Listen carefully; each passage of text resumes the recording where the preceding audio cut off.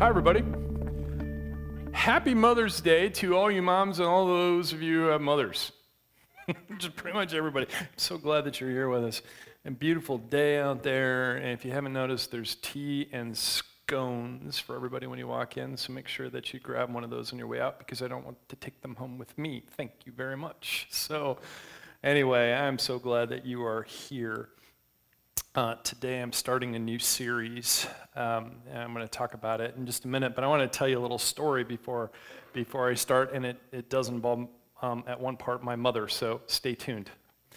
I grew up in Michigan, on the west side of Michigan, not too far from the Big Lake, and I grew up in a little town where if you were a child, you not only played in your yard, you played in your neighbors' yards too, and there was nobody yelling at you about, hey, you kids, get off my lawn, right? We just didn't have that. I mean, we kind of expected the fact that the neighbor kids were going to play in our yard too, and it seemed like everybody kind of enjoyed that. I think I was in high school, maybe early college.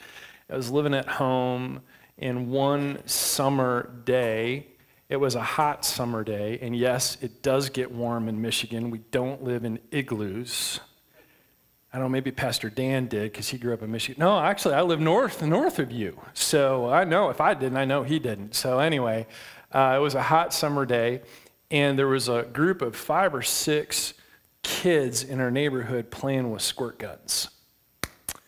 And I thought, oh, that's too good to pass up. So I found an old squirt gun that I had and went outside. And like I said, I was probably, 18, 19 years old. And I was shooting squirt guns. And a firefight started in my yard and the neighbor's yard. And I'm pretty sure that, the people expected the young kids to be running back and forth, not, some teenager, right? And at one point during the said firefight, I was running away from this pack of kids armed with super soakers. And I ran around the corner of my house, and propped up against the garage was a ladder. And my dad had been cleaning out the gutter, and he had left the ladder there. And somewhere in the back of my mind, I remember reading that strategic advantage goes to the one who holds the high ground. So I scrambled up that ladder, got on top of the roof, and rained down, quite literally, on my opponents. And they were laughing and giggling, and I was too, and it was a lot of fun until the pack of kids, led by an alpha named Teddy, decided that their squirt guns couldn't reach me, and so they decided to go do something else. So there I am on my roof, reveling in my victory. And I turned around and I started to head towards the ladder at the back side of the roof, and I noticed something about the ladder. The ladder looked a lot more rickety going down than it did coming up. It's amazing what adrenaline will do to your perspective, right? So the roof of our garage was 9 feet, maybe 10 feet off the ground. But I'm 6 foot tall. So that means as I'm looking down, I am fully 16 feet above the earth. And what I failed to mention earlier is that I am uncomfortable with heights. I'm looking at the ladder, I'm looking down. So I did the natural thing, I sat down on the roof. And the yard's over there, edge of the garage, me, ladder, and my brain asks me the question, what are you doing? To which I reply, I don't know, because that ladder doesn't look too safe at this point. And so I'm contemplating how I'm going to get down, thinking, okay, now I know it's only about 9 feet. I think I can make it without breaking something. I think I can just, kind of jump down. And my body's like, no, you're not doing that. That would be silly. And as I'm sitting there thinking about this, I hear a tapping sound.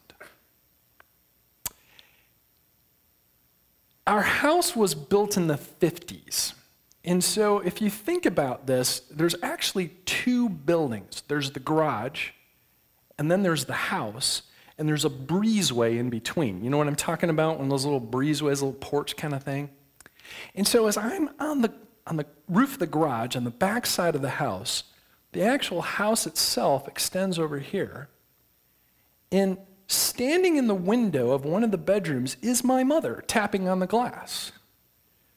And she's mouthing the words to me, "What are you doing?" To which I reply, "I don't know." And flooding into my memory is the old Bill Cosby routine about children, teenagers with brain damage. I don't know how I'm doing it. Fear is a monster, isn't it?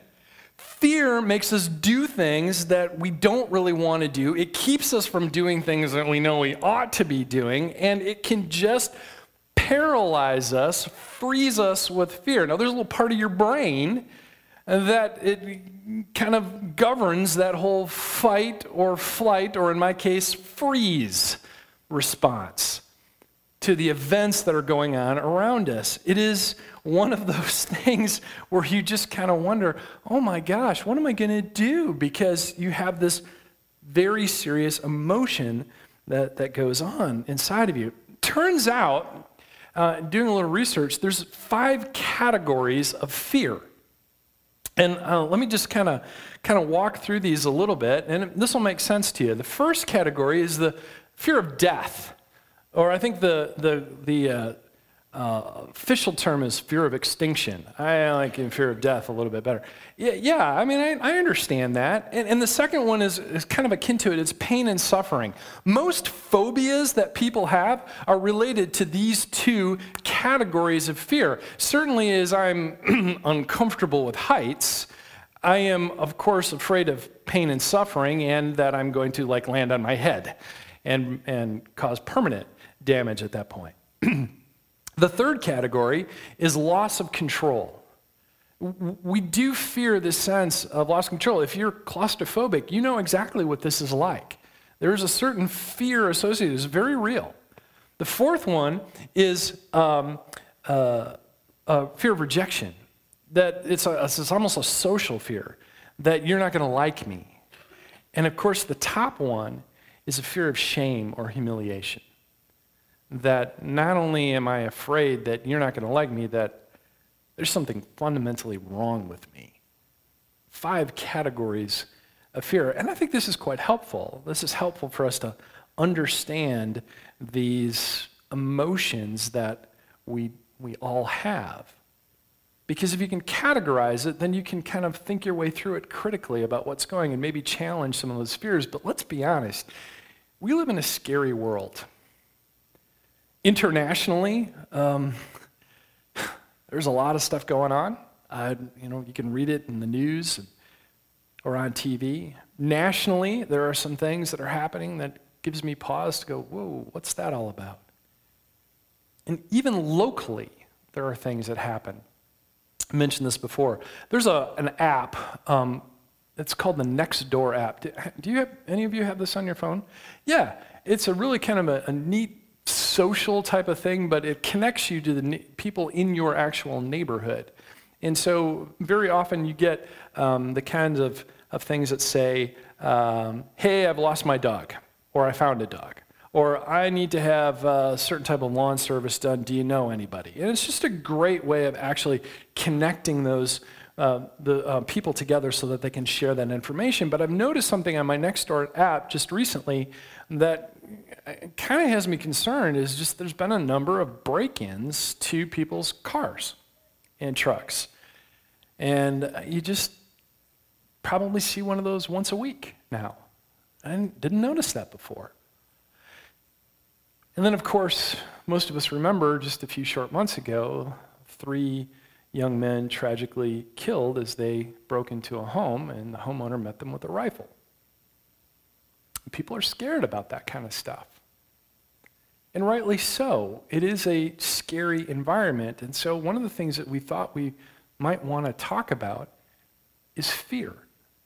What do we do with fear? Because one of the things that we want to make sure that we're doing, not just as a church, but as Christian people, is to really dive into the fact that this is real faith for real life. If those two things don't match up, I'm not sure what the point is. So we want to make sure that we're connecting this idea of faith with real life, or sometimes what we call in real time. And so what I'd like to do is I'd like to go into the text and gain a little bit of insight here. So I'm going to be in the book of 2 Kings. I invite you, if you have a Bible, to join me there. It's in the Old Testament, 2 Kings. There's 1st and 2nd Kings and 1st and 2nd Chronicles, and they basically talk about the same stuff from different perspectives. Problem is that it makes the Bible really hard to read, chronologically. But 2 Kings is where I'm going to be, specifically in chapter 6.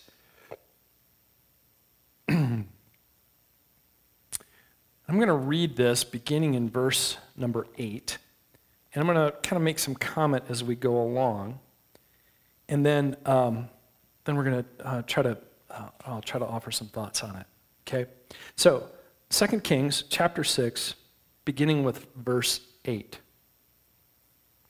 Now the king of Aram was at war with Israel.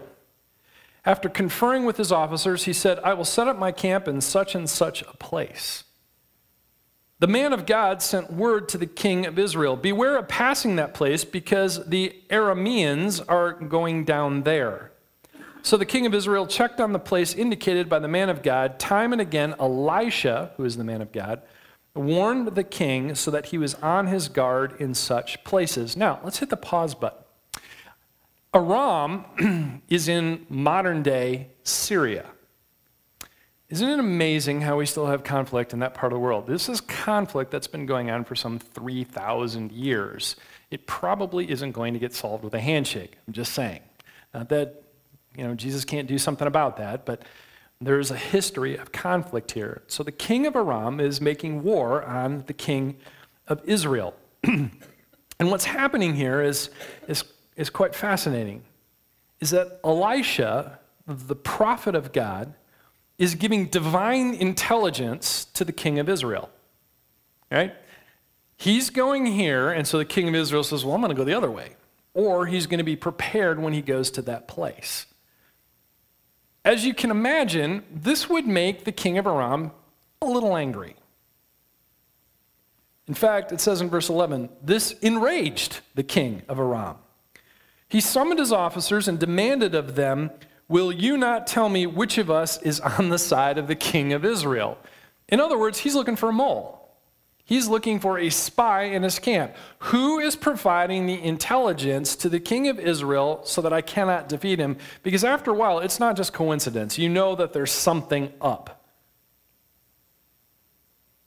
Verse 12, "None of us, my lord the king," said one of his officers.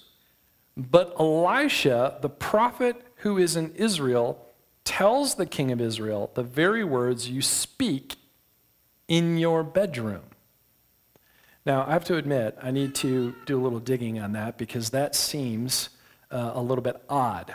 The point is here that not only is the king of Israel getting this divine intelligence, but it is very intimate in nature. It is very detailed. Now, verse 13. "Go, find out where he is," the king ordered, "so I can send men and capture him." The report came back, "He is in Dothan." Then he sent horses and chariots and a strong force there. They went by night and surrounded the city. Interesting. So they do a little reconnaissance. They find out where Elisha is, and he sends a large force. Now I want you to think about this a little bit. He sent horses and chariots. First of all, in ancient Israel, ancient Near East, horses and chariots represented a couple of things. First of all, it represented the wealth of the king because they were very expensive. That kind of technology was expensive. A chariot would be the equivalent of the modern-day battle tank. You could have one driver driving the horses, and you could have one, maybe two people in the chariot with you, actually with weapons on the offensive. Does that make sense? So this gives you a distinct advantage on the battlefield. The same thing is true with horses. Horses, cavalry moves very quickly, can move large forces to different parts of the battlefield quicker than you can with people on foot. Now, what's interesting is that earlier on in the text, one of the things that God demands of Israel is that they have no horses and no chariots. Why? So they cannot take credit for their own victory. So not only do you have horses and chariots on the other side, it is very likely that there are no horses and chariots on the side of Israel. So not only are we talking about a strong force, we are talking about a much more technologically advanced force. This is a very, very dangerous set of circumstances. Does that make sense? We need to heighten that so that we understand what's going on here a little bit. Let's continue reading because this is really funny. I think it's funny. When the servant of the man of God got up and went out early the next morning, an army with horse chariots had surrounded the city. There's different ways of reading this. Oh, my Lord, what shall we do? Or, oh, my Lord, what shall we do? Right? I don't know which it is. It depends on where you put the comma, the servant asked. But imagine this. I mean, this is a perfectly natural response. He looks out and he sees this technically advanced force surrounding the city, and he's like, what are we going to do? We've been found out. Because the servant understands what's going on and what's at stake here. And you can hear the fear in his voice, can't you? I mean, he's about to die. Of course he's going to be a little bit afraid. Oh, what are we going to do? And I love this. Look at the next line.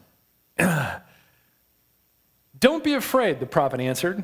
Those who are with us are more than those who are with them. Now, if I were the servant of the man of God, at this point I'd look over and say, what, you've been drinking?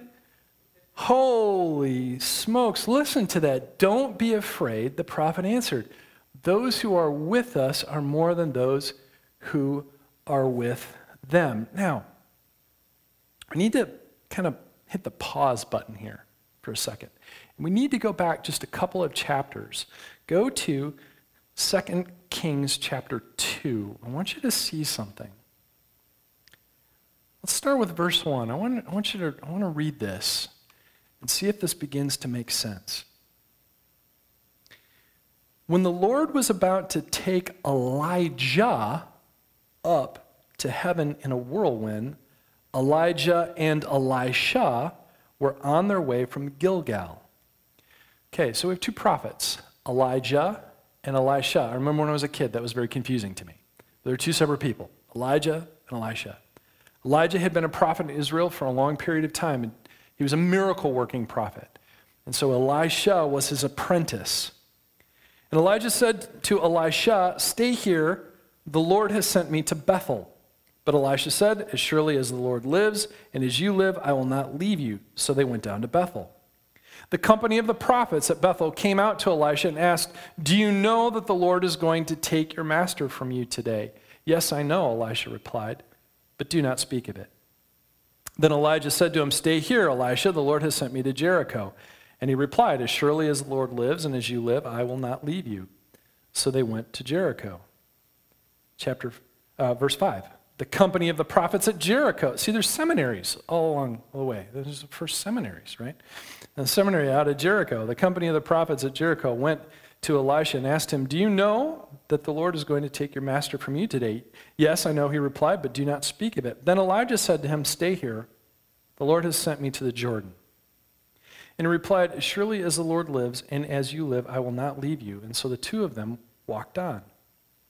50 men of the company of the prophets went and stood at a distance facing the place where Elijah and Elisha had stopped at the Jordan. Elijah took his cloak, rolled it up, and struck the water with it. The water divided to the right and to the left, and the two of them crossed over on dry ground. When they had crossed, Elijah said to Elisha, tell me, what can I do for you before I am taken from you? Amazing response. Let me inherit a double portion of your spirit, Elisha replied.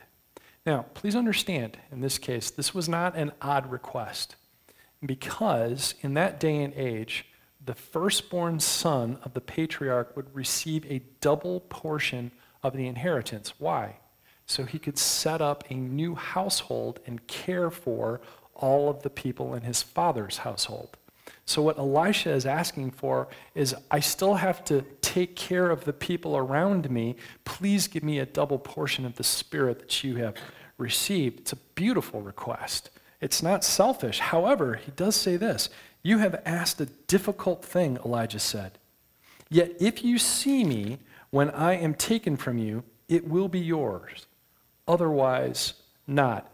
In other words, Elisha, pay attention. Pay very close attention to what's going on. As they were walking along and talking together, suddenly a chariot of fire and horses of fire appeared and separated the two of them. And Elijah went up to heaven in a whirlwind. Elisha saw this and cried out, my father, the chariots and horsemen of Israel. And Elisha saw him no more. Then he took hold of his own clothes and tore them apart out of grief. Now keep that in mind, because here's what happens over in chapter 6. We're surrounded. And what does Elijah say? Don't be afraid. The prophet answered, those who are with us are more than those who are with them. And Elisha prayed, open his eyes, Lord, so that he may see. Then the Lord opened the servant's eyes, and he looked, and he saw the hills full of horses and chariots of fire around Elisha. Isn't that amazing? What an image that would be. He looks out, and where the servant saw fear, Elisha had this image that would be forever etched in his mind, and he prayed that his servant could see the same thing that he saw.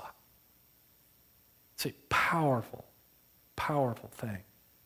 It's a fascinating story. There's danger here. And the servant reacted like most of us probably would, but I think the one thing that Elisha shows us, all of us, is that there's more to life than just what we see. There's more to it than that. There's something else there. I was in a discussion with someone a long time ago, and one of the things that Christians are often accused of is that we're closed-minded, which I find kind of funny, because I hold out hope that there is something beyond just this physical realm. That there is something more, there's something that we cannot possibly see. So who's open-minded, closed-minded now? Kind of wonder that. But there is this other realm that we don't fully understand, and we get glimpses of it here and there, and Elisha shows us that. And I think that one of the things that we as Christians do is to try to not only stay open to something else, but also to provide that possibility for other people to experience, to offer a different point of view on things. In fact, I would argue this, next slide. Fear requires a spiritual perspective if you're going to deal with it effectively. If you're going to deal with fear, which is a very real thing with real consequences to your real life that you experience every single day, it requires a spiritual perspective on it. Because let's be honest, fear can be crushing. I mean, it can overwhelm you, and you can despair. But a spiritual perspective allows you to see that there's something beyond this. There are still horses and chariots of fire. There's still that possibility out there. And I would say that a fearful world is desperate for a spiritual point of view. Desperate for it. The reality of real life, unfortunately, doesn't mean that trouble will not come to us, because it will. The fact is, we live in a fallen and broken world, and nobody gets out unscathed, right? It's very, very true.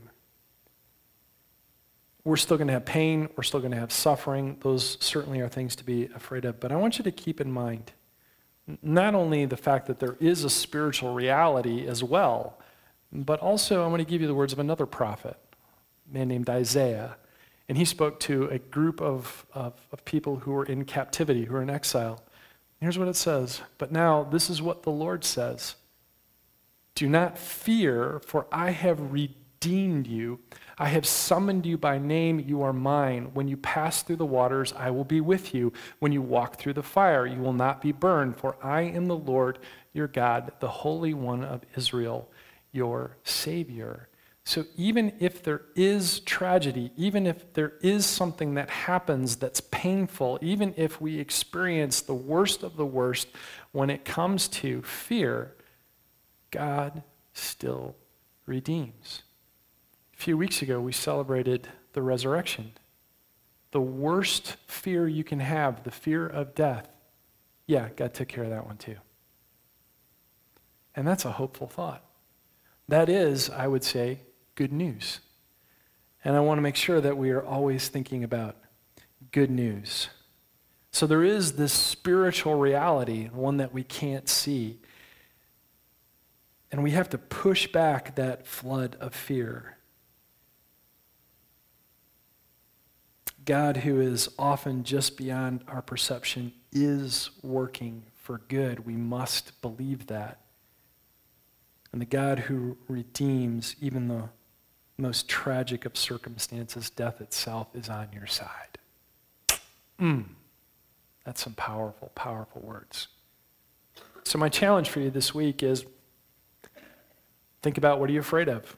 We're going to be talking about it for the next couple of weeks. And ask yourself, is there a spiritual reality that's beyond this? Is there something else to learn? Is there something else that God's trying to teach me through it? And my suspicion is the answer is yes.